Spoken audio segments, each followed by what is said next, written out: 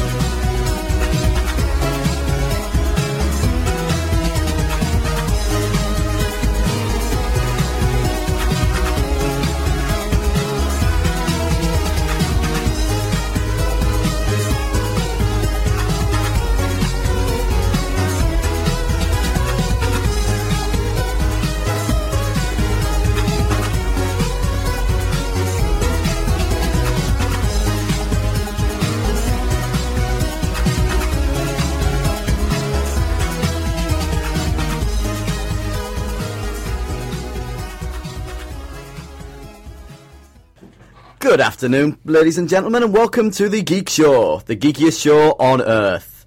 Probably. Maybe. Today we have Dave, which is me. We also have a Rob. Hello. And we have a Ben. Hey! What did we do to deserve having a Ben? I don't know. You have done something It seriously... was a past life. I blame our past lives. You either did something seriously wrong or something absolutely amazing in a past life. Yes, and today's topic on the show is fish out of water. Like, I'm miming a fish out of water. Emilio was out of water and it died. Emilio? Kill Bill. Pass. Doesn't matter. Move on. When you said fish out of water, I was immediately thinking Nemo. Yeah. It's mostly in water for the majority of the film. Yeah. Mine. A couple of scenes. Mine. Let's go! Yes. Anyway, we got some news. E.T. has been found. So, this legendary dumping site. For the game that broke Atari. It didn't cause a video game crash. No, it broke the company, Atari. Yeah. Atari spent a fortune on making and marketing this game, and it was so bad it's been hailed as the worst game ever made. And basically led to a landfill site full of unsold cartridges. Somewhere in the New Mexican desert. For years, Atari have denied existed. Yeah, it became something like an urban myth. Yeah. You know, everyone was sure Atari had basically dug a hole somewhere in the desert, filled it with all of these games that wouldn't sell, literally thousands of cartridges, you know, possibly tens of thousands of cartridges, all of them, or most of them, E.T., and just basically covered the top of it and left it. Have you actually played it? E.T., yes. How did you find it? I found it very, very strange. It's very difficult to play. Even with a walkthrough, we took about 4 hours to get all the way through it. Yeah. It's so obscure and bizarre. Yeah, but that's with a walkthrough. I didn't have a walkthrough, so I was sitting there going, what the hell The am I main doing? mechanic is falling into holes. Yes, I know. What? That's usually a bad thing in games. Well, you fall into holes. Sometimes there's something in them. Sometimes there isn't. The FBI try to catch you. There's nothing explained in the game. There's just a guy trying to See, catch do you know the you. weird thing when you put it like that? It's kind of the precursor to Portal. No, the holes don't link to other holes. But you see my point. We don't have an aperture portable hole device. But it's ET. It's supposed to be right. sci-fi. Why didn't you have one of those? The aperture portal hole making device is just a spade. Hang on. So is this the kind of spade where you dig long enough, you end up in China? Yep. Or even worse, you'll end up in a hole in the desert in full the of New IT. Mexico desert. It's sounding more like the Great Escape every day. So they found it. Yes, they So, found it. Do you happen to know what this means for the... I know that the people who were going to undertake this were given a deal of something like... Well, here's the thing. There's a documentary being made very soon. And it's being produced by Microsoft's Xbox Entertainment Studios. It's going to focus on the changing landscape of the video gaming industry, and it's expected to come out next year. And it's part of a broader push by Microsoft to produce original video content for the Xbox 360 and Xbox One. I mean, I know they were talking a lot about their Halo live-action series and things like that to tie in with the TV services. That was actually really good, their live-action Halo series. Yeah. It's the series is produced by Simon Chin, who's the producer of Man on Wire, and Jonathan Chin, the producer of Morgan Spurlock's 30 Days. It's not been named as yet, but they did go out to the New Mexican desert on purpose to try and find this landfill as part of the documentary. And I believe there was some sort of deal that they could have 10% of the cartridges or 100, whichever the greater number was. Yeah. Well, I mean, here's the thing. It's mainly ET cartridges, but they've also found some Centipede in there. And who knows whatever else. So, and the cartridges, they've got some pictures here. The cartridges don't look too bad, actually. Oh, If that you look. looks fairly decent condition despite being in the... In the ground In for the 20 ground, years. You just need to blow on the bottom and they'll work fine. I've seen cartridges that have been in attics that look worse than that. I know. I mean, they don't look too bad, but I can guarantee it does mean one thing. Yep. If you've got an ET cartridge that you've been holding on to for all this time... the value will have plummeted. Sorry. I shouldn't close. But they were both worthless anyway. Yeah, they were. If you tried to play the game. Yeah, this is Well, true. if you owned a copy of ET, you should have dug a hole in your garden and put it in there. Yeah. On the subject of documentaries, moving on, Miles Lightwood of Boombox Creators, it's an online archive for, people who love boomboxes, ghetto blasters, you name it, whatever you want to call it, from the 1980s. He's making a documentary film devoted to identifying the individuals behind the most successful boomboxes of all time. Now, here's the problem, right? Back during the 80s, when they were making these sometimes mammoth machines, these were like hi-fi systems on steroids that you could carry around. People had them on their shoulders. They were quite a significant these were thing to carry around. I mean, you wouldn't want to get hit by one of these. Let's put it that way. And I mean, have you guys seen Beverly Hills Cop 3? No. I think so. Is that the one with the amusement park? Yes. Yeah. Remember the machine gun from there? I forgot the name. It had like a microwave, a CD player, AM/FM radio, as well as like a grenade launcher, assault machine gun, and all sorts of other things. It had basically all the bells and whistles, popcorn maker, coffee maker, you name it. It was kind of the machine gun version of the boomboxes of the time. Yeah. All I've got in my head is the Lonely Island, the boombox song. Yeah. Because if you bring a boombox into any social occasion, Yeah. it changes up the dynamic completely. It does. Now, the problem was that when these things were being made, a lot of the people who designed them and who invented new versions of them, they basically fell off the radar because the companies that made them didn't acknowledge the creators of these, the people who developed them, that sort of thing. Yeah. So they're trying to find the people who invented some of the most well-known ones. Right. And, some of them have passed on, unfortunately. Some of them are still alive and willing to talk about, how they developed these ideas. These were so common in the 80s that Transformers used to hide as them. Yeah. Yes.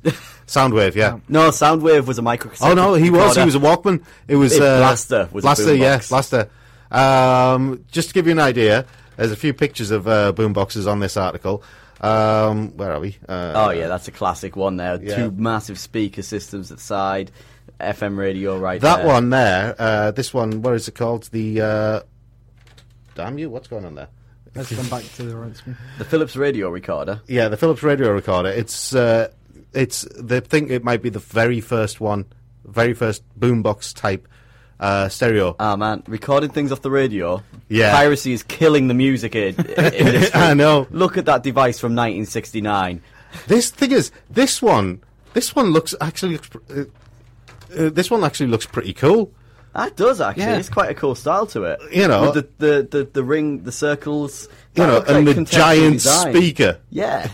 That's pretty... There's this one. That's like all the bells and whistles. That's what I imagine when I think of... See, don't you just think, if you lay that flat, it looks like a DJ's turntable deck? Or a hob. Yeah. Or a hob, yeah. And then you got like the more classic styling ones. But yeah, I gotta say, this must be thrilling to the listeners. Oh, I do love a good boombox. well, the thing is, Just going, if look at that one. well, It's brilliant. I'll post a link to this on Twitter, right? I'll post a link to Okay. this article on Twitter so people can have a look at them There themselves. might even be people who don't know what a boombox is. But it's basically the equivalent of like having speakers on your phone, but having to have a small car to carry it. Yeah, basically. Well, if you think about it, the whole car speaker thing now. Yeah. Having those massive speakers in your cars is the modern day equivalent of the boombox. So the boombox hasn't really died; it's just become mobile, even more so than normal. Well, actually, things are like before it was a pain in the ass to get about, but you at least could take it in places. You can't take your car into a But now McDonald's. people like hang around. Instead, we've got phones. Mackie D's with the speakers on their phones, blasting out whatever music they want to listen to. But I don't. Aye. Right. Anyway, that documentary is going to come out soon. I'll post the link to that article on Twitter so people can have a look at some of the boomboxes from the 80s. I remember these things. They are awesome. I saw a Spanish dude doing the Batman. Yeah. They don't have the kind of a modern day equivalent except for the cars. There's no kind of personal stereo equivalent of it. Actually, I remember a while ago I saw they were really pushing them in HMV, but you had it was the size of it. It had 2 giant subwoofers in it, but you plugged your iPod into it. Yeah. Yeah. It was really cool. Well, but no one could got you them. actually I've got see this little somebody thing- walking around the street with one of those? I've got this little thing that plugs No. into my Exactly. iPhone or whatever, but it's a little little speaker, it's a little round Yeah. thing. There's a lot of bass out of it, actually. It's pretty good. But you wouldn't walk around with it, though. I don't walk around with it. I've had it out when we've been to the park and stuff like that. Yeah. Like barbecue-y sort of thing. See, that's the kind of thing that a lot of the boomboxes are used for, impromptu parties, barbecues, just social gatherings. Anyway, moving on. Doom merchants. Doom! Yes, Doom. Dr. Doom's Doom Ray of Doom. Right. Vladimir Putin has decided that the internet is a CIA project. It's all a capitalist plot. Do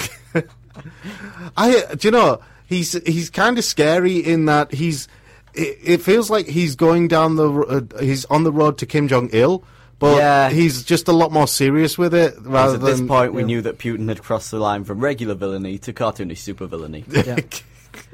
I'm just like, okay, so we know you like to hunt with your shirt off, and we know you like to wrestle bears. Yep.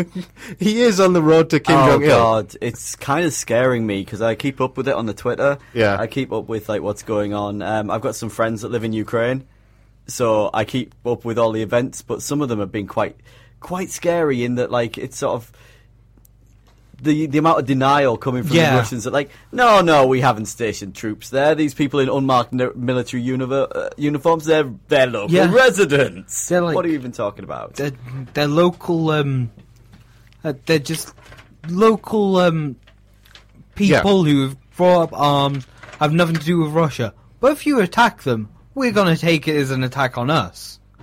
Yeah. It's crazy. Like, all those games where I was like, why is Russia always the bad guy? They're not doing anything wrong. It's not but that the Russians want to be the bad guy. It's not that the Russians want to be the bad guy. I think if we had, like, the main fear is that we're going to be attacked by a giant metal Putin.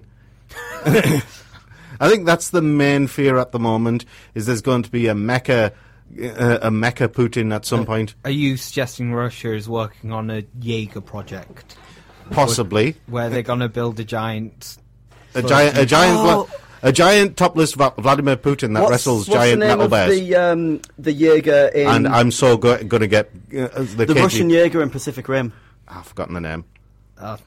I need to look it up, because, it's got a very, very Russian name. It's going to be that, just with Putin's head on top. And it's piloted by two basically very, very Russian-looking people. One of them looks like Zangief from Street Fighter. Yes, I know. Duh. Right, anyway, let's move on a little bit. Me want robot slippers. Maybe Putin needs to visit that, little support group in Wreck-It Ralph. Just because you're a bad guy. Yes. Doesn't mean you are a bad guy. Yes. Aerith lives. Did you not see that? On the tunnel back to the station. Oh yeah. If you freeze it just as they're about to enter that little tunnel, on one of the sides it actually says Aerith lives. Excellent. There's a million little... There's loads of little things like that. Anyway, moving on. Me want robot slippers. Right, now, did you ever want to sound like a robot? What do you mean, want to... No, that's moving like a robot. A very wibbly robot. Yeah, that is too wibbly to be a robot. That's more like Octodad. You don't know what a Ben bot would be like. Octodad? A little bit. Have you guys played Octodad yet? Yes. Yep. Deadliest Catch. Yes. I don't get what that game's about. It's just like you control a normal guy doing his normal life things. Oh yeah, I forgot that your limbs basically work like that. Yeah. So Ben attempting to pick up a thing. I know. It's about the same as Octodad. Yes. Yep. Right. Let's see. Robot slippers. Yes, for £17.84, excluding shipping. You can get a one-size-fits-all pair of slippers that make a sound effect whenever you take a step. This seems like the most useful thing I've ever heard of. There is no item I can see that will have any... This is all I need in life. Well, every time you take a step, the slippers play a grinding, clanking sound effect that makes you sound like your legs have been upgraded with the latest in cybernetic enhancements. Yep. Yeah, my life's complete. That's all I need. Basically all it is. They just added a sound effect so when your foot hits the ground, it makes what noise, Ben? Kaiju slippers would be better. Imagine you go in through the bedroom to get some bacon, but you sound like you're stomping through Tokyo. That's the slippers I want. Just the screams of people.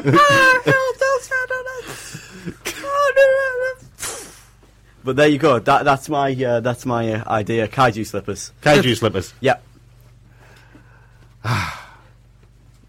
Sorry, I just got an image of Ben in the downtown Bay Area. No, it's Benzilla.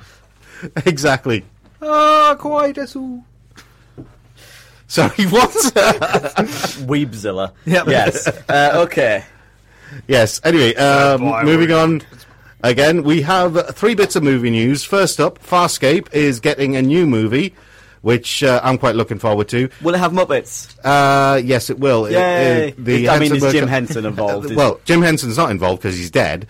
Jim Henson the Henson Creature Workshop is involved. Rockney S. Bannon, who created the series, is also heading up this project. It's going to follow on from the original series, but it's going to be more about the the kid, Eren and Crichton's son, Dargo. Okay, because like, if you were to follow on from the original series, that is quite convoluted by this point. It's but like this time they're introducing Dargo as a totally new character. The young Dargo has been raised on Earth to protect him because people are after him. Yeah. Same way they're after Crichton. Same way they're after Crichton. And so John and Erin decided to leave him in the safety of Earth to be raised as a human. And then they come back for him after about 18, 19 years. Okay. So, yeah. It's going to be very much a fish out of water thing, but... how fitting. Yes, how fitting. Moving on, Flash. Flash Gordon is getting a new movie. Savior of the universe. Yes. Producer John Davis, he acquired the rights from the Hearst Corporation, which owns King Features Syndicate, the publisher of classic Flash Gordon material. And so this movie looks to be based on the original black and white TV serial rather than the 1970s movie. So what you're telling me is Gordon's alive? Gordon's alive?! Yes. Yes. That was the best Brian Blessed I could manage. I hope it was good enough for the radio. Yes, anyway, it's going to be called Flash Gordon 3D. And director is... and it's going... Yeah. And I'm out. So excited. Suddenly everything's gone. Actually, no, sorry. Slightly wrong there. As recently as 2010, director Breck Eisner from The Crazies was looking to develop the property for a reboot with the planned Flash Gordon 3D, the rights then lay with Sony. Eisner had planned a movie very much looking back to the original Alex Raymond strips. But yeah, it's nothing but a mediocre live-action TV series. Hit the airwaves in 2007. Flash Gordon. Interesting property to make a movie from. And finally, they're going to make a Dad's Army movie. Isn't basically everyone from that dead? Rob, your input on this, please. No. Who Rob's do you refusing think you to are kidding? Yes. Mr. Hitler. Apparently, Toby Jones has been lined up in the role of Captain Mannering. Bill Nye may also have a role in this. Bill Nye will be in anything. Yes. I'm pretty sure if Bill Nye is apparently going to play Sergeant Wilson. Okay. Yeah. Well, I have seen a screenshot of, when you press the I button when a show's on TV? Yes. And you get a little thing. It was of the film Underworld, and it says, film that answers two burning questions. What happens if a man is bitten by a werewolf and a vampire? And the second question, what would Bill Nye do for money? Bill Nye, and the answer is star in Underworld. So anything, really. Pretty much anything, yeah. Hey, this is Veronica Taylor. And I'm Ash Ketchum. Geek Show. I choose you! We're talking fish out of water. I'm going to draw a fish. You're going to draw a fish? Yes. Okay. Okay. Yeah, keep going. Yes. We're talking fish out of water. Yes. Why is fish out of water such an enduring story type in movies? Looking at you pointedly, Rob. When you take a drink. Let somebody else have a crack at that. Well, it's a very easy way of introducing the audience to a new concept. If you throwing someone into a sci-fi or fantasy world that they have no point of reference for, it's good to take an uninitiated character into that world to then have the things explained to them. Yeah, by doing this, it means they don't have the audience will know exactly as much as the protagonist does, because everything's getting explained to them. It means they don't have that awkward phase where it's like, what the hell's a Flaffennugan? Like, what is a Flaffennugan? Exactly. But if you have the protagonist learn about the Flaffennugan, then you know what one of them is. And it's an easy way in films that have a point to make about society. If they're brought into, they're the ones that can ask the questions about, for example, a corrupt society, a society with rules that don't quite make sense. Yeah. The fish out of water character can ask those questions because they haven't lived in it their entire lives. Okay. You can't exactly have a spaceship captain going, how does the spaceship move? Oh, well, you don't always have to exposition all of that. I know, so it's just like... you can't have characters who have meant to have lived in the world forever. Or you can if it's CSI, because they explain the scientific procedures they're doing to other scientists while they're doing it. It's like, Yeah. like what are you Because doing other there? scientists haven't done it before either. It's like, what are you doing there? I'm dusting for fingerprints. You know, the thing you did like 2 scenes ago. Yes. Or like 3 episodes ago. Yeah. When I spread this specialised dust, it will show up fingerprints. Yes, I know that. I'm also a CSI. Yeah. I did pass my I did get a diploma in this. I've been working here for 4 years. I know how you test for blood splatter. Best ones I've seen in CSI is where like one of them has done exactly the same thing like 7 or 8 episodes before, but then is standing there having the procedure explained to him when he was the one who originally showed it to the guy who's now doing the explaining. No one expects everyone to watch every episode of CSI. If you've watched, I haven't. If you've watched a whole series of it, you have Watched no, if you've watched one episode of CSI, you've watched it all. Oh, I don't know. You need to watch at least one episode of Miami. That's to what I was experience talking the about. ratio. Just to experience the the sunglasses on, the sunglasses off. And I'm continuing to draw my fish. David Caruso. David Caruso's the worst actor in the history of everything. That's my point. His He only does that in every film. You can say that in a world where Nicolas Cage exists. Yeah. Nicolas Cage is the greatest actor. Because Nicolas Cage is quantum. He's either Nicolas the Cage worst is or the best. perpetual ecstasy. He's what? Like the drug, I mean. Oh, right. It's like somebody who's constantly on that drug acting and trying to stay alive. Have you seen Vampire's Kiss? Yes. It's famous. It's amazing. It's very, very famous. It's like they just filmed Nicolas Cage for a week. A lot of the things he does have no context in the movie. I can't say that word without taking 3 attempts. Have you seen the picture of Nicolas Cage dressed as Superman? Yes. The test shot. Yes. Oh my god. But believe it or not, this isn't what we're talking about here. No, You that was joined us in the Nicolas Cage hour. No, it's not a show. No. Nicolas Cage. Fish out of water. So, okay, Rob, your input, please. Why is it such an enduring story type? Well, it's escapism, isn't it? It's pure escapism. Okay. It's pretty much for the reasons that Ben and Dave said.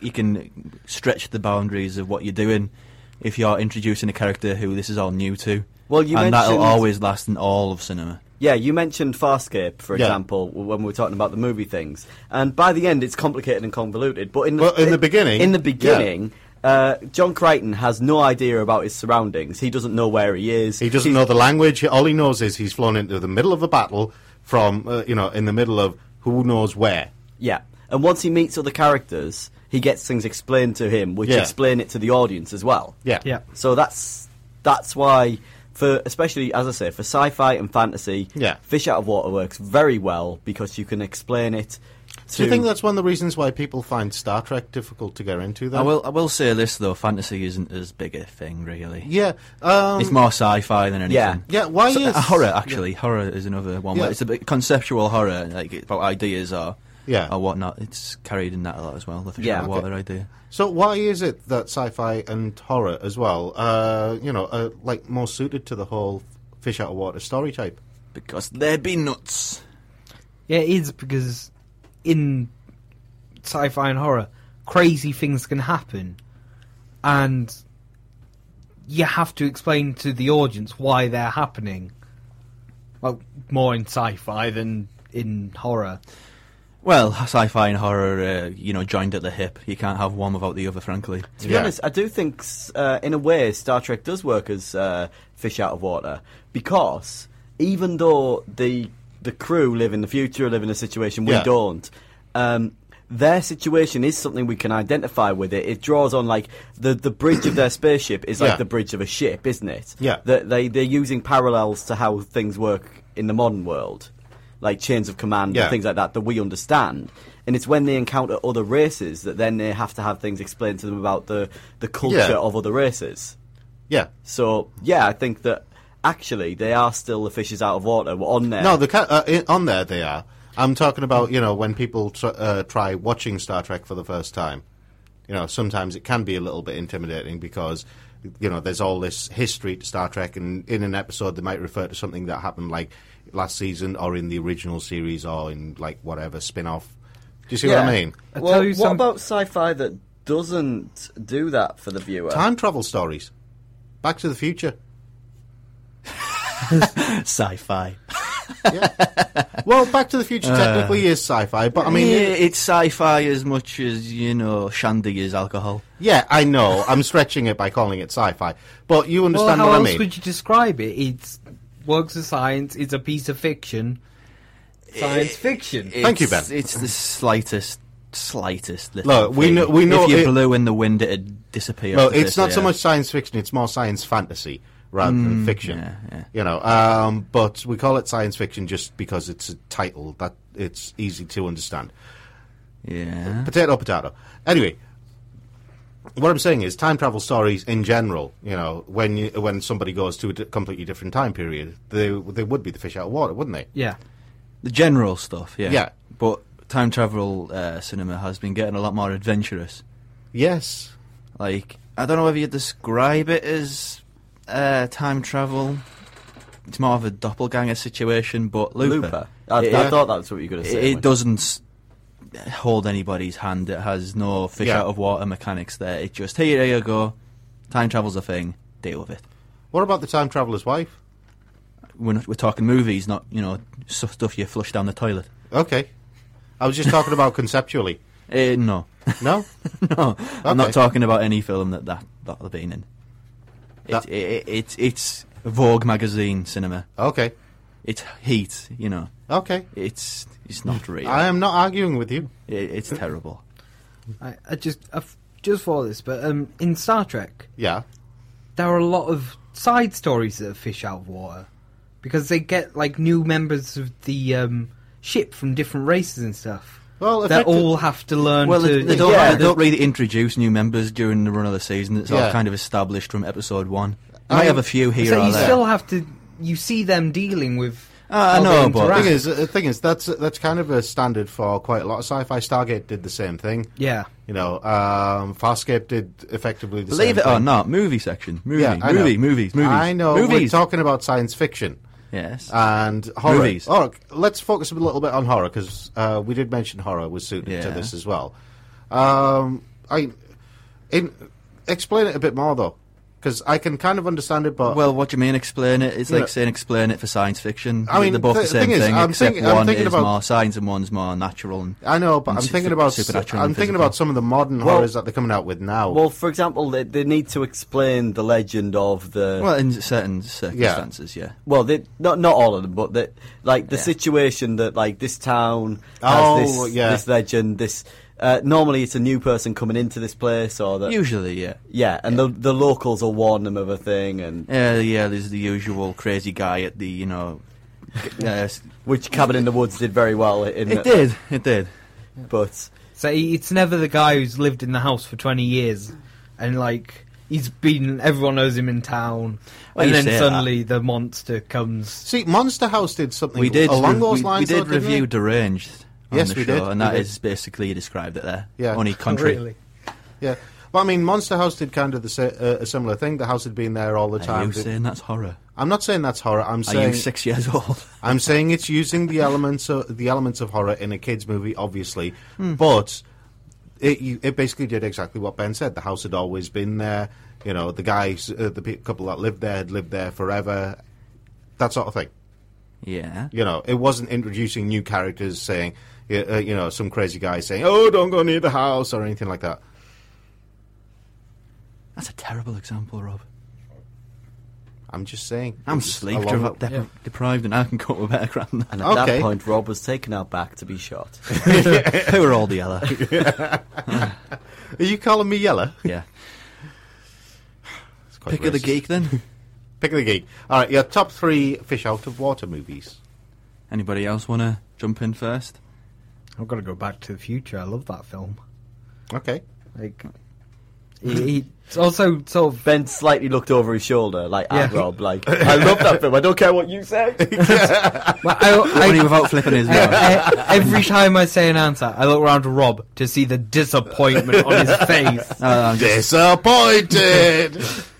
Except, it's like it's fun film, and it's a bit interesting that he goes back. He knows the past because he's read about it, but now he's in it. It's more interesting than you're in a place where you know nothing about. Aliens. No. I just wanted to say No. Me and Rob, I'm going to have to agree slightly with Dave on Aliens because the Colonial Marines really are fish out of water. I meant Ripley in Aliens. No, Ripley as well to a degree, Well, but she the is. Colonial I mean, Marines... How can she become a person who barely managed to escape one, and then all of a sudden she's got double machine guns, flamethrowers? Where is the evolution from character A to character B? That is not the same person. I call shenanigans on that whole franchise. She's a cyborg. Yeah. If you take the first movie on its own, then it's all right. Yeah, I mean, she's a fish out of water there, totally. Oh, I mean, God, yeah. she's the person you least expect to survive. I think the first two movies individually are great movies. Individually, but yeah. as a lead on from the other, they just don't make any sense whatsoever. Yeah. We can leave number 3. That can just sit in the corner. That's the best movie never made. The cutting room floor for Alien 3 It is amazing. Yeah. About the wood planet. Yeah. That was fantastic stuff. Yeah. Staying on the time travel bit, I'm going to have to go with that French movie, Le Visiteur. I liked it. I never said anything. Medieval knight and squire in 20th century. I thought it was great. Next he's going to say Mr. Bean. No, I'm not. It's on the same level. Mr. Bean. No. In what way? The French love that sort of stupid sense of humour. It was a stupid film, but I liked it. So sue me. At least I didn't say George of the Jungle. You just did, actually, so yeah. It's on record. We all heard it. Dave, any? Black Knight. It's amazing. Which one's that? Martin Lawrence. He goes back in time to the Middle Ages, and he's a contemporary guy. I have no idea what that is. It's horrible. You don't need to see it ever. You're saying words at me. I know they're English, but Martin Lawrence? Yes. Don't ask what one of those is. Terrible. Anybody else?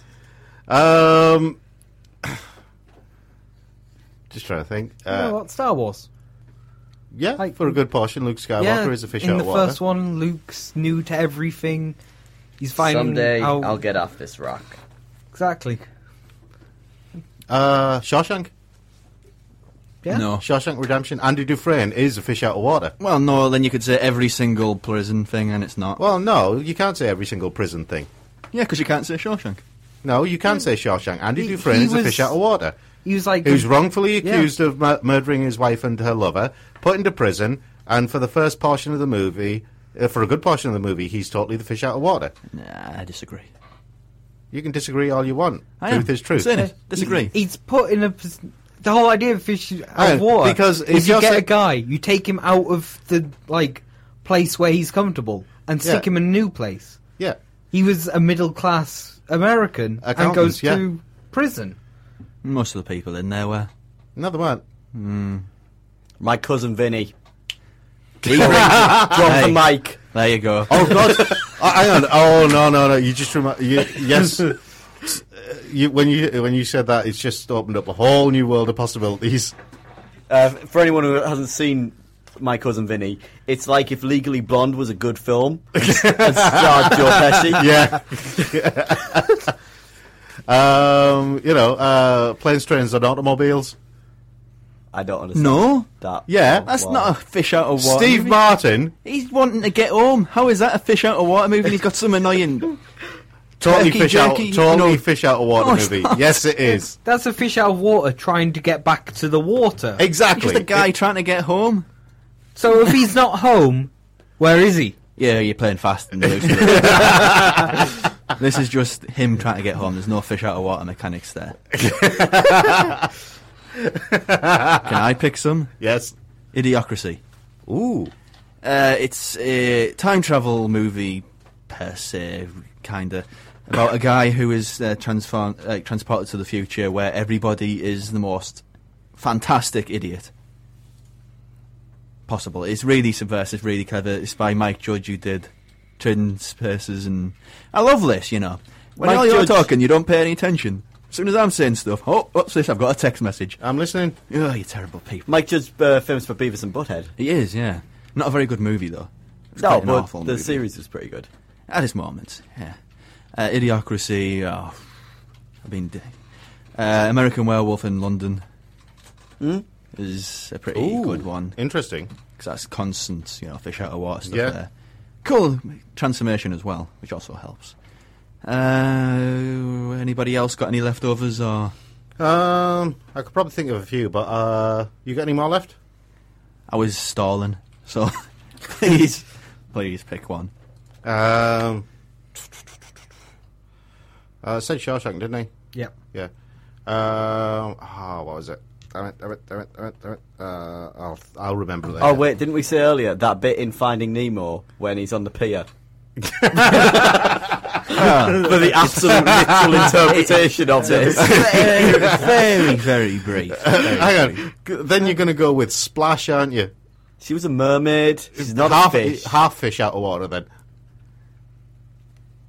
I'm Crazy Fox Machine / Owen Watts. I'm an artist in Professor Elemental, and you are listening to The Geek Show. We're talking about fish out of water today. Yes. Games.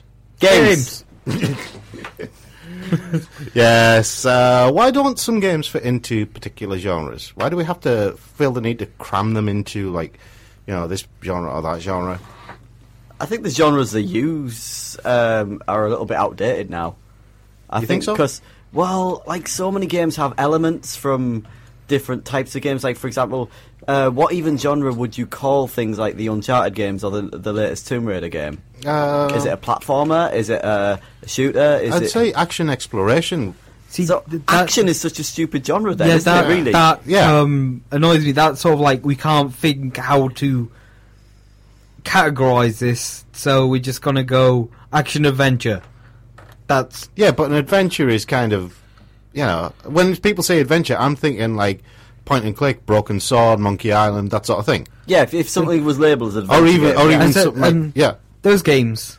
Their genre it's point and click. It's not point and click adventure. yeah. People do sometimes say the adventure, but isn't like the format that it the point and conforms to click is the point and click. mechanic. Yeah. No, the point and click is just the mechanic. It's like saying that Gears of War was a shooting game, It is. but that's just the So mechanic. you call it a third-person shooter. That's a mechanic. Yeah, You don't call it a third-person shooter. I see what adventure. I see what you're getting at. Because, games categorise things quite mechanically in that what you physically do as a command input is what you call it. Whereas they don't sort of go by genre of... they don't call it sci-fi or fantasy or anything like that. That's irrelevant where it's set. You can have a third-person shooter set in any time period or future or past. Stone Age. Yeah, you could throw rocks. Yes. Not really shooting, though. Yeah, Oh, is it? but- No, so that'd be FTP, first person throwing, or third person throwing. Yeah. But Hole in your theory there, Dave. no, it's not. Turok. Chuck Rock. Chuck Rock would fit into that. Turok. Oh, yeah. You got Yeah. me there. Dinosaur Yeah. Hunter. Yeah. Wasn't that in the future, though, just dinosaurs? No, that was Be in the there? future. Turok was a futuristic game. What about Monster Hunter? You can get guns on that. What's the one on them, then? You hunt monsters. Very clever title. The clue is in the title. Very clever. But What about RPGs then? Because if you're going by the mechanic, you've got turn-based battles, you've got active time battles, you've got battles where you just run around third person and hit stuff, various things like that. How would that fit? Well, I think it's all. Can you say that again? I was half asleep. Basically, if games take their names from the mechanic, in RPGs, why do we call them all RPGs? We don't say it's a turn-based RPG. we do say it's a turn-based RPG. Yeah. That's the thing people say about it. You see, this No, is not what very happened commonly. with Pro Evolution Soccer. It was International Superstar Pro Evolution Soccer 1998 Deluxe Edition. Yeah. And that's what we're getting with genres. It's just a game. Play it. It's stupid. We don't want to go down the music industry thing of God, how many different types of metal are there? Oh God, yeah. Do you you want some The death guy- metal or the- some black metal? Could I guy have some who made his tinfoil money with instead? I just want some tinfoil. I'd like some forbidden prog. Isn't that off prog? So you say JRPG, not JRPG, just RPG. Yeah. Well, there's RPG elements in basically every game now. Well, that's what I was saying before. FIFA has RPG elements. Yeah. I think we kind of came at this question from the wrong perspective. It's not what and why. It's Okay. what things don't fit into these groups. Okay, so what things don't fit into these groups? Lords. Oh, Give us some examples. Gone Home. Yes. As a way, Like, a catch-all for things that don't fit has tended to be the word indie. Yeah. Yeah. That's lazy though. I know, It really is, because indie it's a studio thing Yeah, rather than a but production it's a lot thing. of games that don't fit into the predefined genres are Yeah. coming from indie studios. So generally, people It's are a lot of the more lumping all adventurous that. stuff as well. I mean, what Yeah. would you call unfinished Swan? Seriously, paint them up. I had. I think descriptions I've made my name in the. I think Gone Home was described as a Game about walk 'em opening up. drawers. Yeah. Walk 'em up. Yep. No, Walk- or draw them up. You know, opening drawers. That's Pictionary though. Pictionary's a drama. Yeah. So, Yeah. like, I know that. What was it? That Loco Roco game on the PSP where you. Oh, yeah. You know, is that a tilt 'em up? Because you just tilt. That's it. That's What- all you do for the game. What is Nobby Nobby Boy? It's from the creator of Katamari Damacy. Yeah. Well, what the hell is Katamari? That doesn't really fit into. It's from Roll a 'em up. third-person perspective. I'd call it not a platform, a puzzle game. It's I'm sorry, but you can't but call puzzle them. is quite loose, really. Yeah. It's become Yeah. much looser in recent years. Oh, Because what's Catherine? It's It- jump that- up there and up.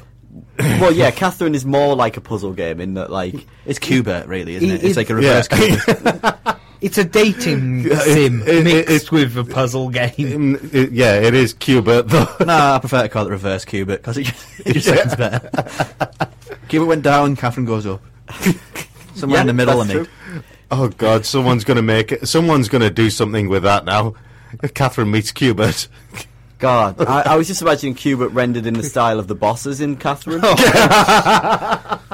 Oh, I never played it. So. wouldn't that be amazing though if it was like a little Easter egg in the game? Well, the bosses are like reflections of things that he's scared of in his like the quite Silent Hillish then. Yeah, Yeah. So On page at least. yeah. oh God, like they are pretty scary. Some of them are really There's freaky. a part where in the story his girlfriend believes she might be pregnant. Yeah. The boss for that section is a rather terrifying unborn baby. Okay. Yeah. What was the reasons behind the butt with the giant tongue? Lust. You've got a weird lust to It's it. called the lustful beast. It's basically made of sexual body parts. I think we kind of avoid Hasn't that. got Yeah. an eye Yeah, on yeah. its back. Let's just walk away from Yeah, that it's one. time to go down the D.H. Lawrence route here. Anyway, yeah. So, what else doesn't fit then? Dead silence. No, that fits. That's a survival horror. Yeah. Zing! Yeah. Funny man. Right into my trap. Funny man. Well, survival horror is quite a loose genre as well, It doesn't isn't it? Yeah. exist anymore if you believe the studios. It doesn't make money, so That- let's go for But that. it has made money for indie studios. Oh no, that's Oh, the yeah. thing. That's the studios dropped Resident Evil into a sort of whatever that game. Here's the weird thing. They decided that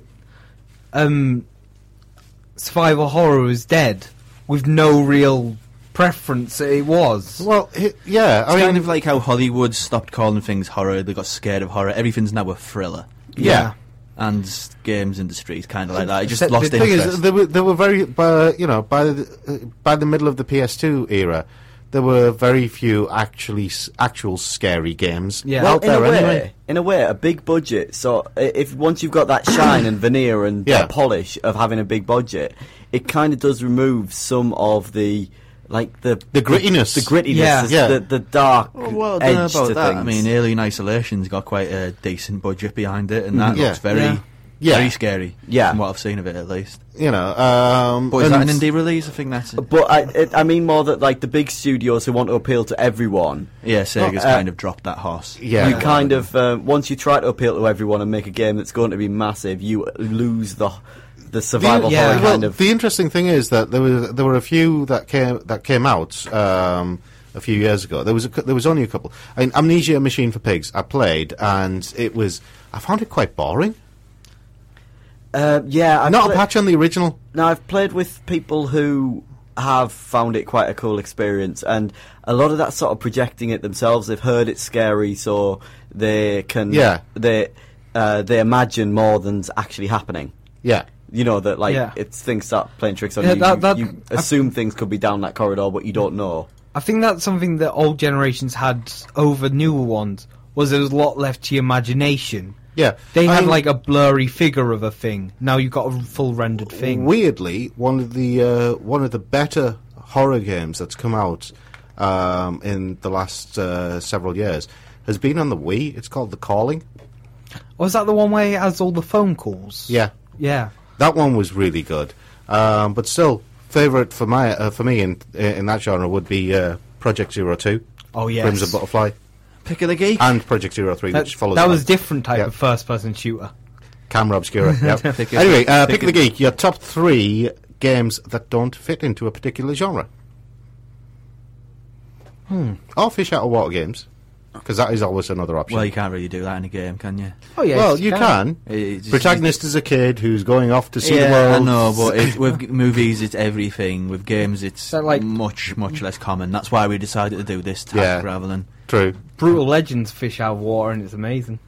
Well, he's a fish out of water for about 20 seconds. And then he's Yeah. like, this is awesome! Yeah, he was a fish out of water, and was like, I love it here. I'm gonna take it over. This is better than water. I'm now a fish in beer. Yeah, exactly. Yeah. Pretty sure that'd kill a beer, a fish. Yeah.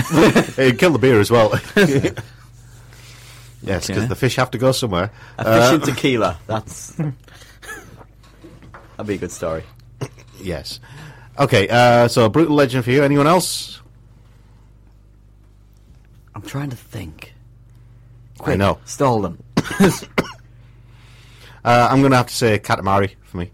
Na na na na na Katamari Damacy. There we go. Yeah, it doesn't really fit into anything. Yeah. So roll them up. Roll them up. Yep. It barely has a point. I know. Old street boxing. Queensbury rules. Any others? Rob?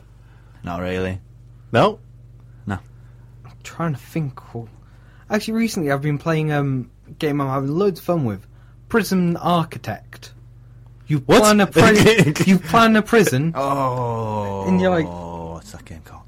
Papers, Please. Oh, God, yes. Oh, that is amazing. It's a puzzle-y thingy type thing. What about But I don't think.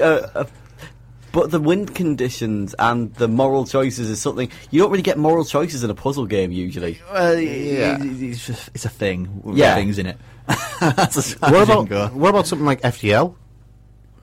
Oh yeah, that's. What's the one It's of them? kind of like a sim. Faster Than Light? It's called Faster Than Light. Basically, you have a spaceship, and you have to manage this spaceship a little bit like you would in a sim game. You know, like Theme Hospital, like Roller Coaster Tycoon kind of thing. Yeah. Yeah. But various things happen, like laser battles, or like you'll fly to new areas, or engines will set on fire, and you have to do things like open airlocks, close airlocks, That sounds terrible. assign crew members to do things. It's actually pretty good. It is, because when you get into fights, it can like you can aim for different parts of their ship, and they can aim for different parts of yours. I know you're trying to make it sound really cool, but nah. It's not happening. it plays a lot better than it sounds. Yeah, 'cause it sounds terrible. Because so I was dubious of it at first as well, and then I sat down and played it. I thought, actually, this is pretty good. But when somebody explained it to me, they did it exactly the way you two Yeah. did, and I was sitting there thinking, I've played, like, you know, Starship Creator and all sorts of Yeah, other yeah. things like that, and they were kind of boring. So nobody else has any picks? I thought you would have gone with, like, the Unfinished Swan, that paint 'em up that you Well, I've mentioned. already mentioned it. I'm not repeating myself. Something that doesn't fit. Problem is, there's very few mainstream games that, you know, it's mainly what we would call indie games that you choose from. Everything that I'm thinking of, like, you could easily say, oh, it's a puzzle game. Ooh, So, Vib Ribbon. Vib Ribbon was kind of cool. Yeah, Well, essentially, it was a platformer. yeah. It was a music game before Yeah, music games had. Yeah, it periphery was the and- first rhythm game. Because you could put Parappa the Rapper in there as well. Oh, Parappa the Rapper, that's... He Yeah. learns how to rap with an onion who does martial arts. Yeah. Kick, a punch, it's all in the mind. If you want to test me, I'll show you'll find. Everybody knows the first level, but get past that. Not so good. I was amazed at KittyCon. There was a girl dressed as Parappa the Rapper. I started off that and about 3-4 lines afterwards, and then like I just left her to it, and she did the entire thing. What, just that level or the whole game? No, well, that level. I was going to say, Because that's commitment to do the whole game. yes. I think I put a line onto that one as well. Yeah, I think Number Parappa one. the Rapper is a good place to take a break there. Have you played its spiritual sequel on the PS2? Jamalami. Yes. No. Forget Oh, on no. Jamalami, Gitaru Man. That's Oh, not God, really yes. a sequel, is it? It was by the same developers. Well, and- Jamalami was the same as well, wasn't it? Yeah. Jamalami was the character from that Yeah. Well, continuity, you know, yeah. having their own thing. But afterwards, as I say, they did Gitaru Man, and it's essentially predates Rock Band and everything.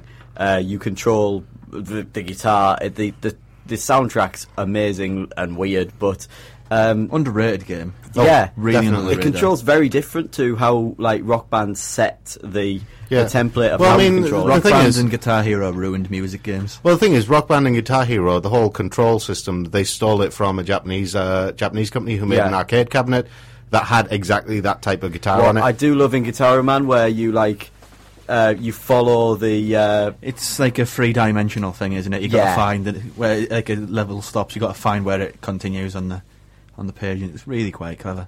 Good day, I'm Graham Stark. And I'm Kathleen DeVere. We're from internet comedy powerhouse Loading Ready Run. And if you are listening to the radio expecting to hear about butts, you are listening to the wrong show. This is the Geek Show, which is much cooler, but has far fewer behinds. You're looking for the butt show. It's on the other side. When we've got some reviews, starting with Rob. Yes, movie review. Haven't done one of these in a while on a show. see what you're doing there. Well, I haven't. Have you not? Not on the show, no. Okay.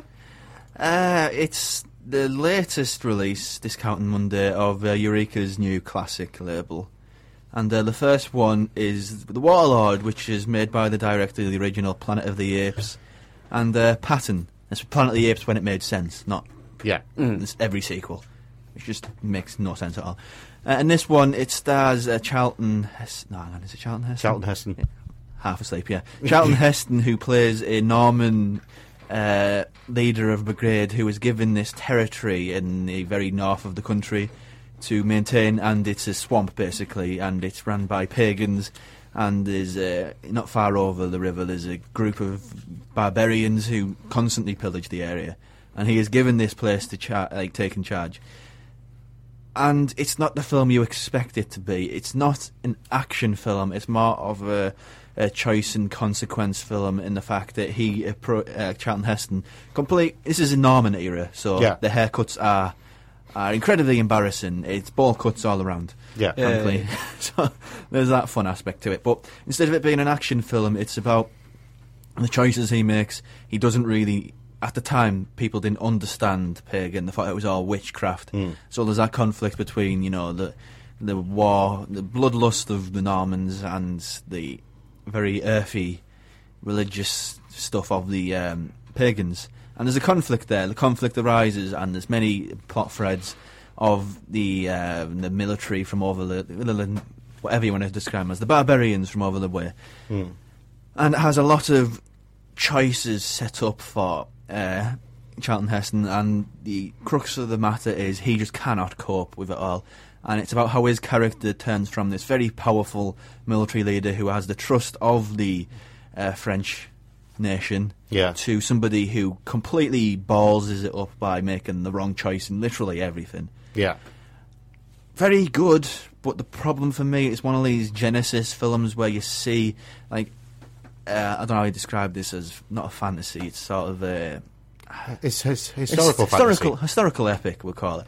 Historical fantasy. Well, there's no fantasy elements to it, really. Is there not? Okay. No, so it's a historical epic And it's one of these things that you can see, like, the genre moving forward, like, every 20 years and doing something completely new.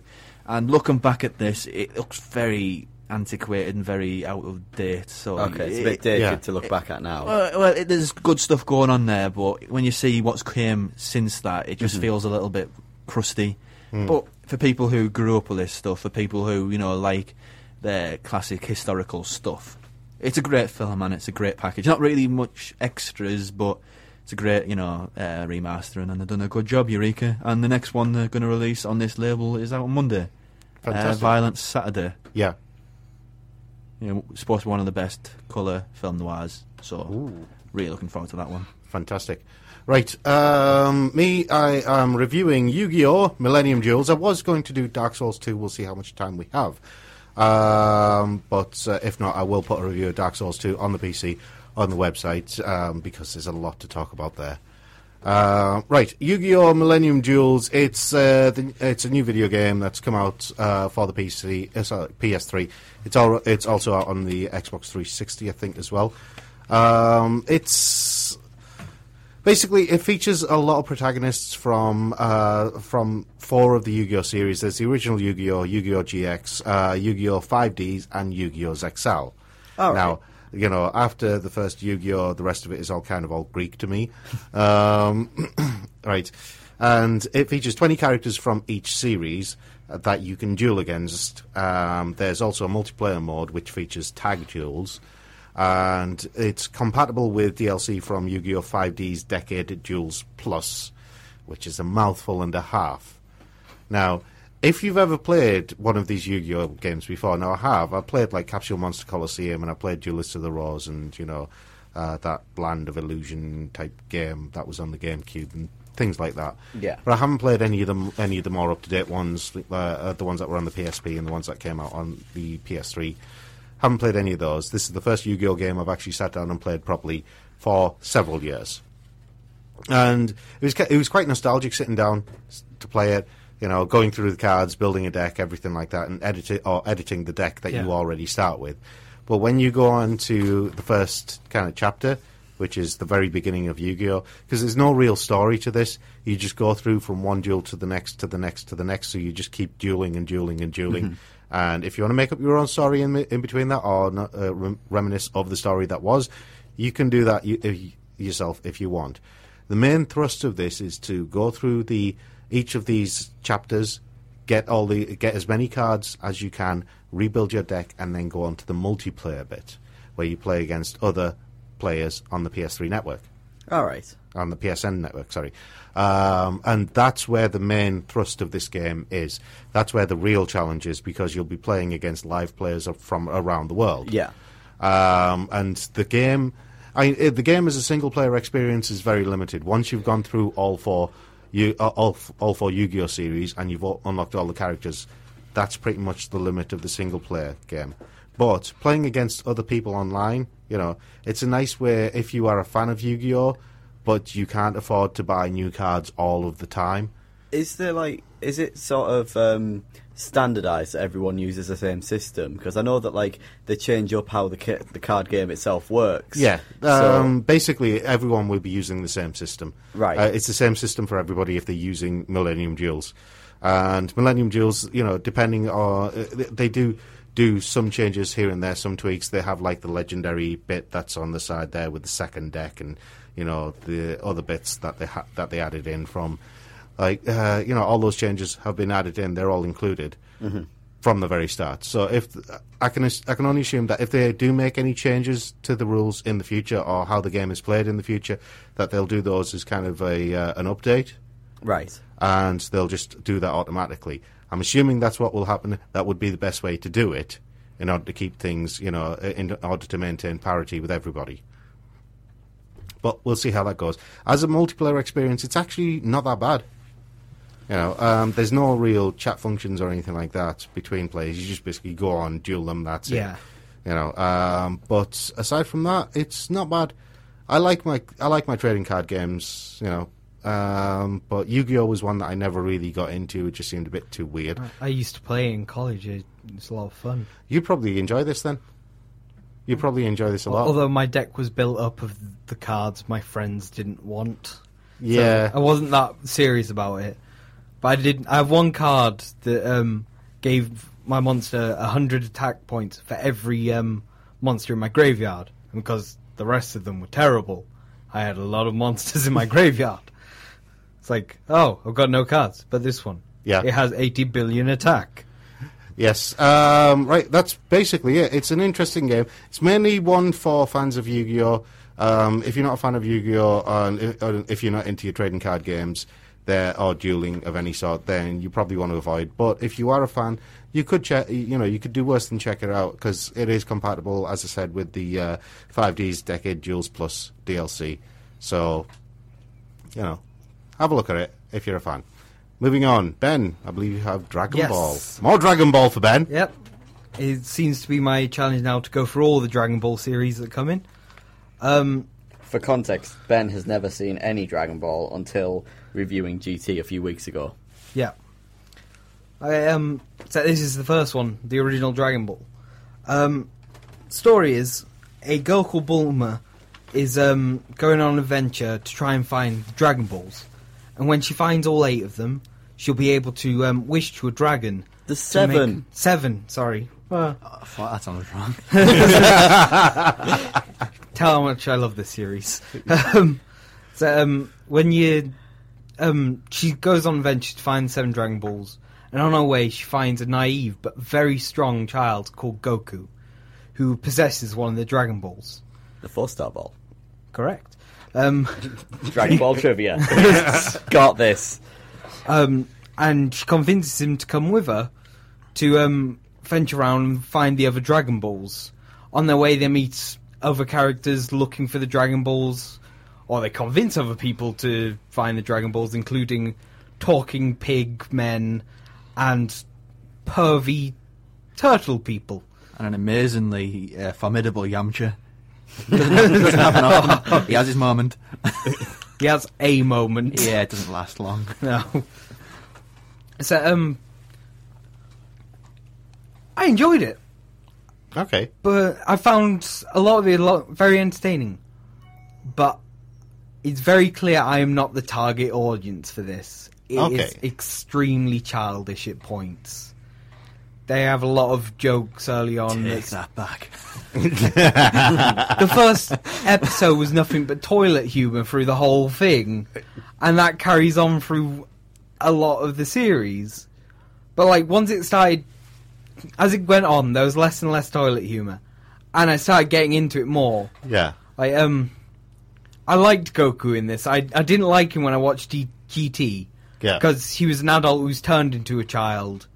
And he was acting like a kid when he should have been an adult. Yeah. And this, he is actually a kid. Yeah. And he's basically been sheltered his whole life. He doesn't know anything about the world. So he's curious and, He's a fish out of water. Eventually.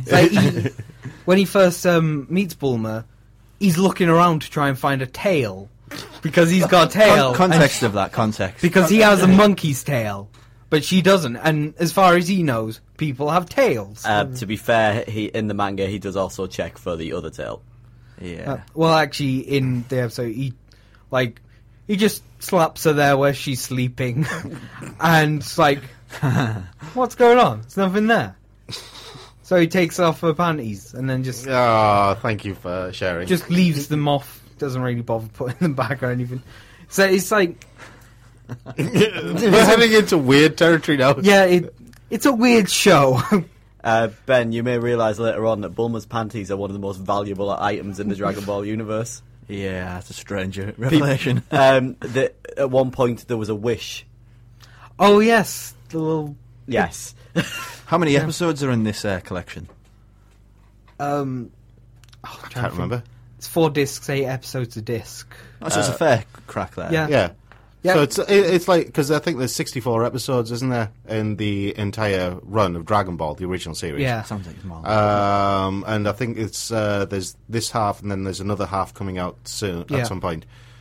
But yeah, okay. So overall, good lot in there. So it's good, but if you're older, there's going to be parts that are quite childish. Well, but it was a kid's show, so the people will have watched it when they were younger. Yeah. As well, so. Yeah. Most people who are watching this are doing it for a nostalgia trip, they're not new to the series. Cool. Okay, I watched some shonen as well over the last few weeks. Yes. I've been watching Magi, the Labyrinth. Magi. Well, in the show they pronounce it a few different ways. Yeah, I know, but the actual English term is Magi. Oh, shut up, Rob. Let him do his review. Magi, the Labyrinth of Magic.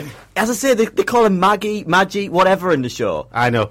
But regardless, it's fairly new. It aired between October 2012, March 2013, so it's like about two seasons ago, sort of thing. Yeah. It's actually quite a breath of fresh air in the show and like genre, really. It's got a very rich setting. It's set in the Arabian Nights kind of setting, but not too heavily tied to fact. It's more sort of that genies exist, and the setting's quite all very, very heavily themed. Yeah. Without being stuck to having to... So it's sort of got the mythology, but not following it to a version Basically, of the mythology. Alibaba doesn't have to stop every 40 seconds to say Open Sesame. Kind of thing. Open Sesame happens a few times. Yes, but, I know. The story follows Alibaba, as you mentioned. Yeah. He's quite naive and idealistic. He's got a strong sense of purpose, and unusually for a show and anime, doesn't seem to want to fight everyone that comes along. Yes. He seems to have like a greater sense of purpose about what he should do and responsibility. Yeah. And he'll crack at times and he'll be quite vulnerable. So he's very different to sort of the Goku, the Natsu, that sort of hero. Yeah. And he's guided a lot by Aladdin, who is the titular Magi. Yeah. Magi. Yeah. He's a sorcerer who... It's explained to him because Aladdin doesn't know what he is initially, in that he's meant to guide kings. He's meant to guide someone into rule. Yeah. And he doesn't realise he's doing this at the start. He can summon a large genie from a flute. Called Ugo, but not completely. No. Ugo's head never comes out of the flute, which means... sometimes not even all of Ugo comes out of the flute. Sometimes it will just be a huge pair of arms. Or legs. Or legs, Yeah. or whatever. Yeah. And Or whatever. Aladdin and Ugo are basically a bit of a Deus Ex Machina for the first portion, until the power levels kind of even out. Yeah. And of course there's I'm trying to find her name to pronounce it properly. They call her Morge quite a lot, but Morgiana is initially a slave who, after being freed from a bond, joins as well. She's also extremely strong. Very strong. It's explained that she comes from the Dark Continent, where they are a tribe of people who kick lions. Yeah, basically, she's from a race called the Finalis, which sounds a bit like finalists, you know, in some kind of. They sometimes say something like Fonalese. Yeah, Fonalese explanation. Yeah, but no, that's basically what they are. And the Dark Continent appears to be Africa, which, of course, I had the... Morgiana has like quite thick black eyeliner and red hair and very pale skin, so it's a little bit like Mean Girls. If you're for the Dark Continent... In fact, the whole show, there's a little bit of whitewashing in that the characters look very, very shonen Japanese style, and no one looks particularly that Arabian, apart from the makeup and the costume design is very themed and very nice, actually. The characters are quite likeable, and I found it very easy to watch the full run of the first series.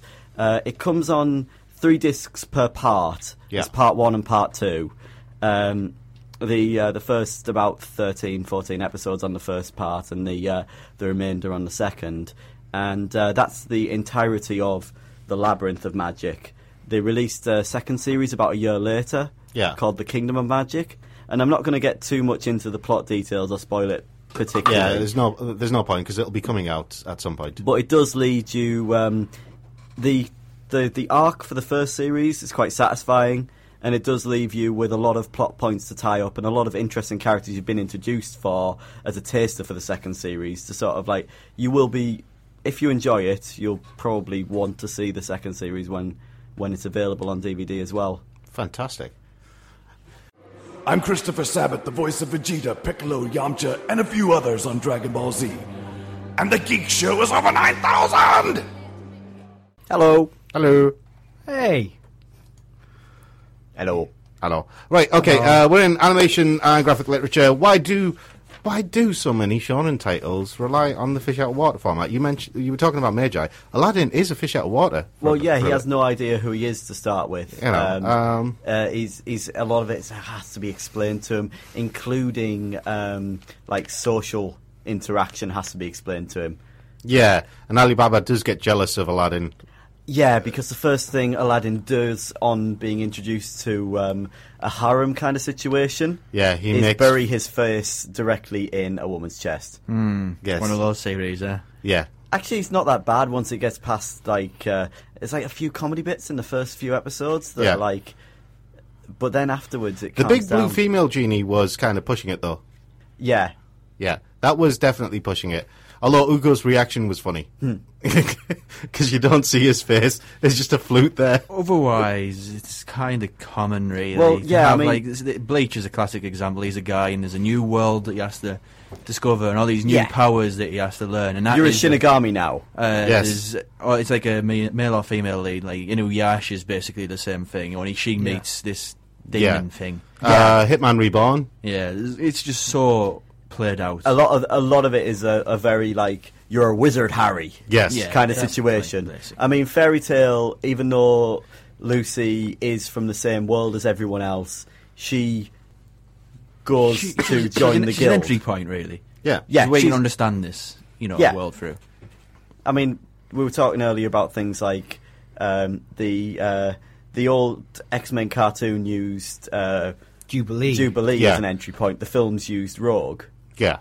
But the character that's taken to the school and shown what mutants are, how they're threatened, all that sort of thing, after being told that they're a wizard. Regardless of what you are, you're still a wizard. I'm sorry. The have you seen how it should have ended for Frozen? Yes. Where she's taken to the Xavier Institute for Gifted Children. Yes. I just love the Wolverine bit at the end, and then Iceman going, cold never bothered me anyway. Yeah, the bit at the end that she's at the Xavier Institute and leading a musical sing-along.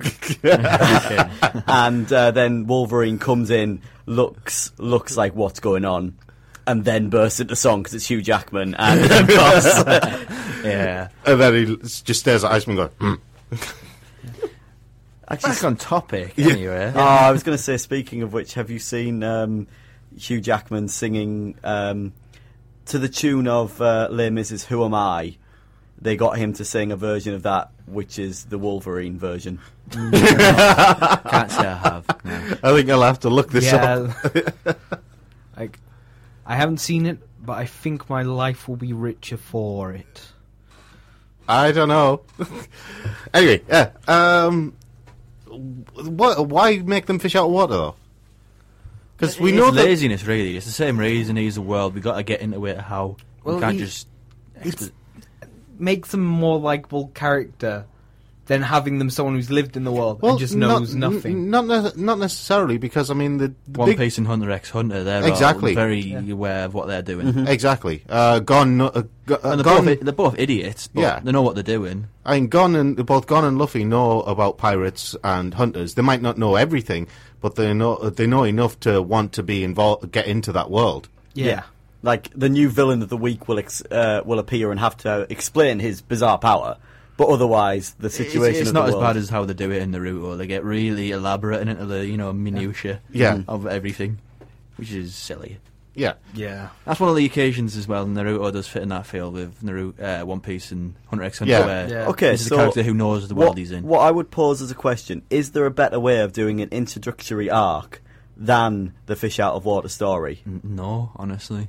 Because it would just be a huge, horrible, clunky info dump somewhere along the line, and it just won't sit well. What I have seen I don't agree. What I have seen done in anime quite a few times, is, with varying levels of success, is the first episode is a midpoint of the series episode. Yeah. The second episode is the flashback. origin. Yeah. There is something to what Dave says. Surprisingly, Well, it's just reordering the episodes. Really, it is basically the same thing. Yeah, but there are other ways of doing it. I mean, I've just finished watching Space Brothers, and I've mentioned this series to Rob several times. Try a couple of hundred. Hey, was I wrong about Hunter x Hunter? No. Well, exactly. Well, Gintama does it. Gintama does it the way that I said there. Yeah. The first, let's say, 3 episodes are dive straight into it. This is what the series is like from the midpoint. Yeah. And then it's the two lackeys, Kagura and Shinpachi. They're the fish out of water there. Yeah, they're the fish out of water. But Gintoki is basically the same as he always is. But Space Brothers does basically what you're saying, but what it does, it spaces it out so that the flashbacks occur over a series of episodes.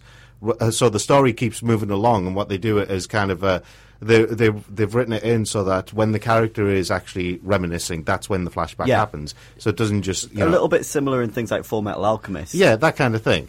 Where the first arc is taking down that corrupt church. Yeah. Before you have this is who these people are. Yeah. And where they come from and why they're like this. Kind of like that. A bit more broken up than having it all in one arc.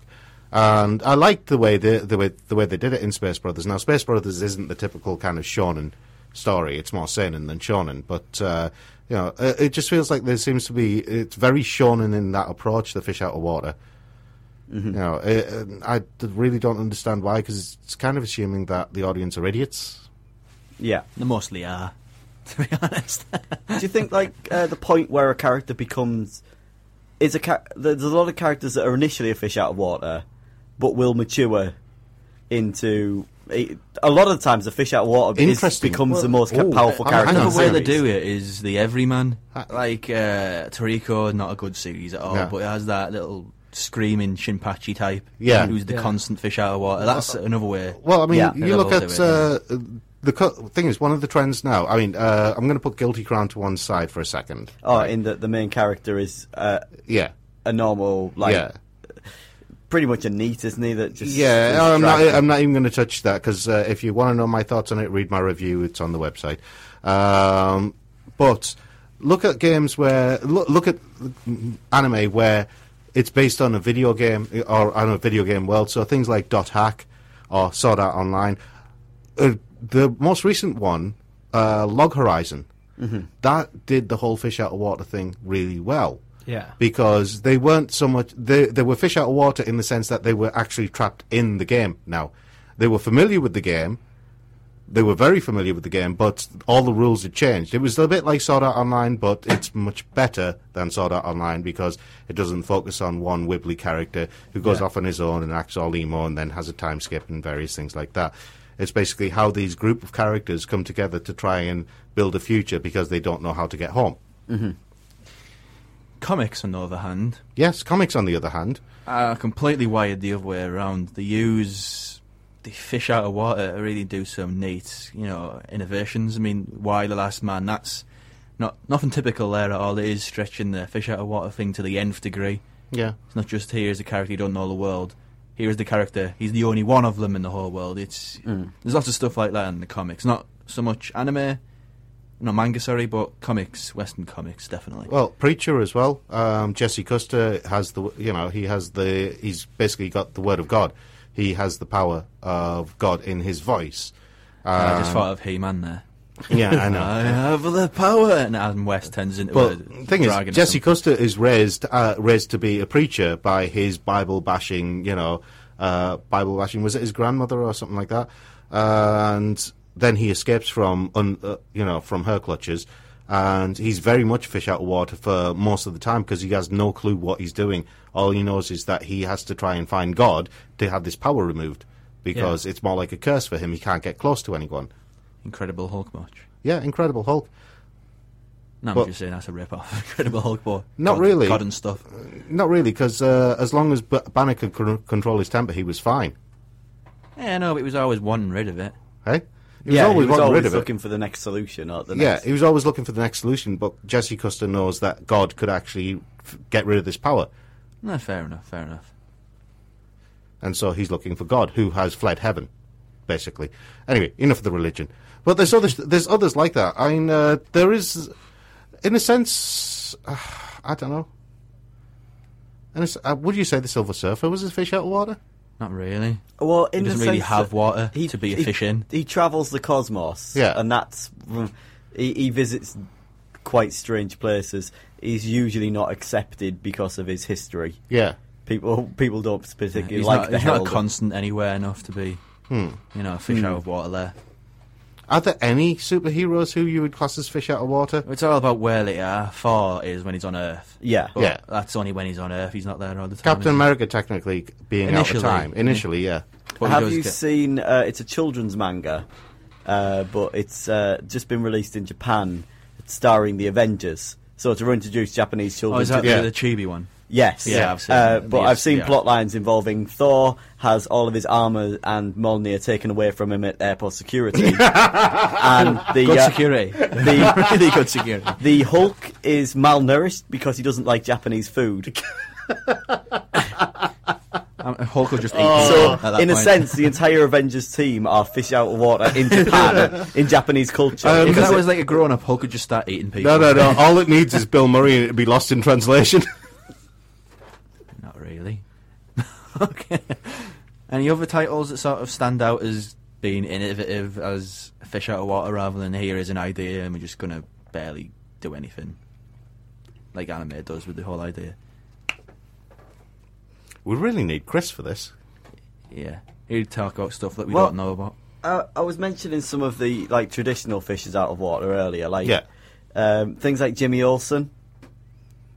He was brought into the Superman as a sidekick for Superman quite a lot. Well, and he would meet superheroes while definitely not being one. have you noticed how sidekicks always seem to be that, though? I mean, Robin, Tim Drake, was brought in from pretty much out of nowhere to be Batman's new sidekick. Yeah. And not understanding the world and having to have everything explained. Yeah. Jason Todd was the same, but people didn't like him. That's why they killed him. Well, he Brutally. He got better. Quite brutally killed him. He got better. Put a plaster on it. Jason Todd came back Hang on. as the Red Hood, wasn't it? I think so, yeah. Yeah, I watched that movie recently. I found it quite funny because he was beaten pretty much to death and then blown up by the Joker. Oh, yeah, but comic books. Yeah.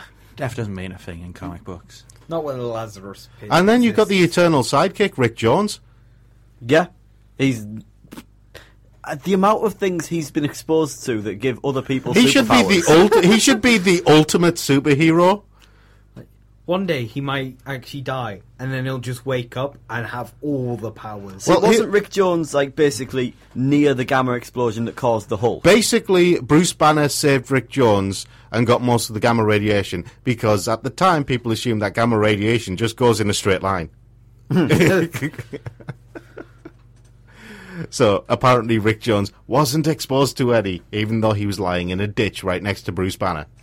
But he's been a ton of other people's sidekicks, hasn't he? He was Captain Marvel's sidekick, which meant he got trapped in the negative zone while Marvel was, going around doing his superhero stuff. Yeah. Which meant he also had power from the negabands and the negative zone, plus the gamma radiation.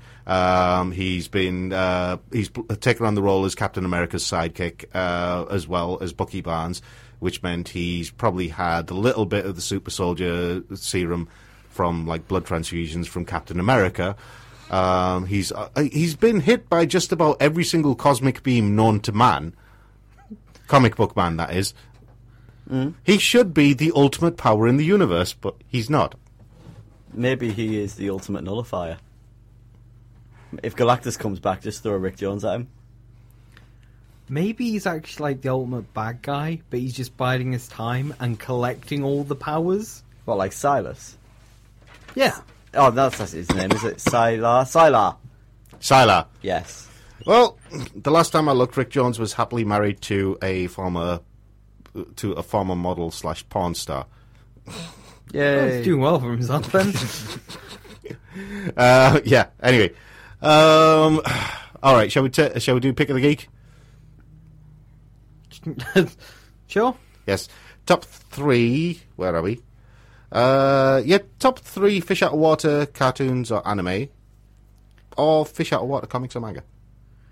You know what, it's a bit of a guilty pleasure, but I love Black Lagoon. Actually, that is a perfect fit. Like, because Rock is a fish out of water. He's the most fish out of water. He's a businessman stuck into a... No, he's not even a businessman. He's just a salaryman. Yeah. So he's stuck into a mercenary group. Yeah. It's like... So I thought, like, just him learning how to live in this world was really interesting. Yeah. Because it was more of a story about how he learned to live in that world. Yeah. Yeah, all the action and stuff like that just happened as an aside. He was the one who got stuck in that world because his bosses... What was it? They sold him? I can't remember. It was something like that. They sold him... or they gave him away as a... he was a hostage, wasn't he? He was a hostage, but then they let them keep him. Yeah. The people who had him hostage. Yes. I hate bosses like that. Anyone else? Rob, pick the geek. Nope. Nope. No comics? You don't even want to suggest Wise? What's that then? Hey? What's that? Wise, pick the geek. Wise? Yeah, The Last Man. Not really. Not repeating myself. We're asking you to recommend, not repeat. Yeah, exactly. Not repeating. No. Dave? Sorry, brain is completely gone. Give me 2 seconds. I'm going to go with Hitman Reborn. Starts off very fish out of water. And weirdly enough, he stays fish out of water for a good portion of the series, doesn't he? Yeah. Well, all of it. Even at the end, yeah? There's not many shows where they stay the fish out of water through the entire thing. It was quite a backlash that people hated the ending. It was wanting some sort of resolution rather than him just maintaining the fact that he was not the 10th. Yeah. Nor the Neo 10th. Yeah. It had nothing to do with the Vongula family. I find it amazing that, Ichigo's cycle of being the fish out of water. Yeah. He's in the first series, he's told he's a Shinigami. Yeah, he is. In the second major arc, the Urankars, he's told, and you're half hollow. Yeah. Yeah. These are the Urankars. You're like a bit of one of these. Yeah, that's true. Later on, Fullbring's a thing. You're one of those as well.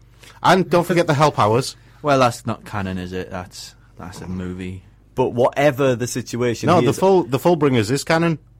No, I never said that. Yeah. The Hell Powers. The Hell Powers is a movie. Yeah. Yeah, and then in the latest series, this manga. Just in the manga, there's the you're a Quincy Ichigo. See, whenever they call him Quincy, I'm thinking of the 1970s TV show. Yeah, there is that.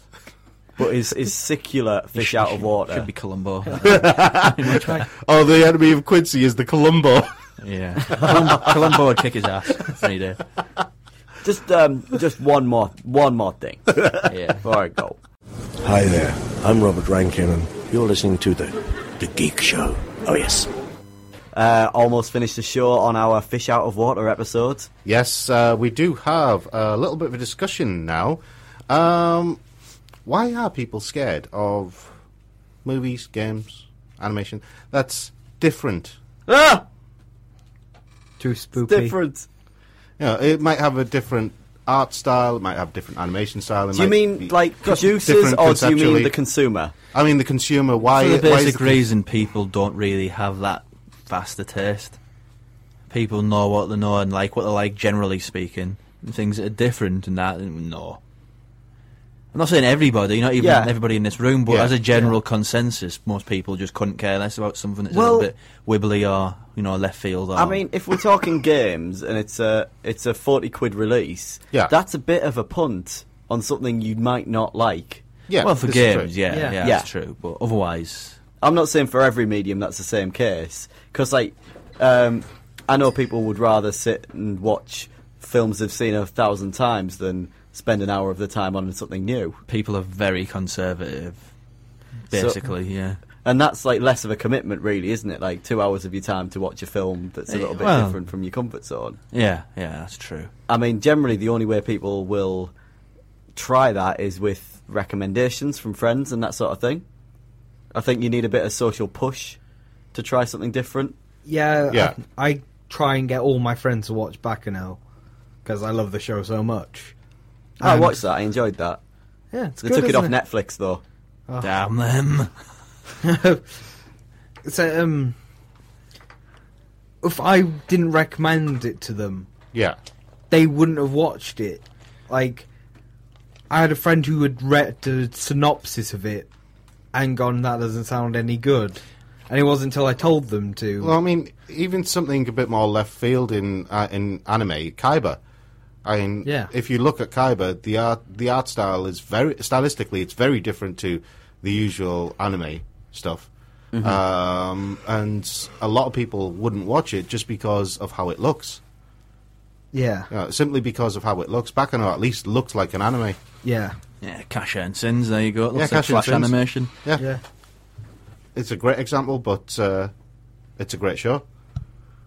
As I say, I do think that peer pressure is like a force for good and evil in this situation. In that, like, introducing people to new things, or like not watching it because no one you know watches it. Or weirdly, video games seem to have a different take on things because there's a lot more press for the unusual. There's a lot I was going to mention that in games, particularly the indie circuit, you are getting. If something is different, if something's weird, it will get so much more coverage. It'll get so much more publicity than than something similar. Something because conceptually similar in a different medium. Yeah, I guess like Goat Simulator will get a lot of attention for being. Well, it's a gag. Really. Yeah, for being a joke, but it gets attention. Yeah, exactly. I was more excited when I saw Goat Simulator than I was about the new Halo game, and I love Halo. But Goat Simulator seemed a lot more fun. I thought you were going to say you love goats for a second there. I do love goats. They are beautiful creatures. Have you been around any goats? Yes. How long for? Too long. Ben has a restraining order. So it's just like in gaming, like AAA gaming, everything's gone a bit brown first-person shooter. Yeah. It's got to the point that people are getting sick of it. So they're looking for things that are different. And the indie market is cashed in on it so much because they are trying anything. They're not staking their whole company on the success of one title like people like EA are. Yeah, I mean, I think with films, part of the problem is distribution. Yeah. If something's the problem, yeah. If something's a little bit different, it's not going to be as accessible in terms of, even if people want to see it, they have to go out of their way. You know, exactly. like what cinemas are showing it, how long it's shown for. This is all like vastly cut down to what it would be for a big release. It's all fish out of water stuff. That's the link. Yeah, might sound a bit off the left field as well. Yeah. Yeah. I've lost the will now. Just put me out of misery. I don't know what I'm talking about anymore. Take him out back and shoot him. You're right about that, Dave, because games can be accessed anywhere easily now. Like, if you've got a half-decent PC, you can download any game. Yeah. Yeah, the App Store has. Well, you don't even things need a on there. half-decent PC. You just need any kind of console from the PS3, Xbox 360. Set a movie, you can't generation upwards. You can't exactly go to that one cinema in the middle of nowhere that's playing the one film that you want to see. I mean, London has everything. Me and Jen do occasionally do the Netflix roulette.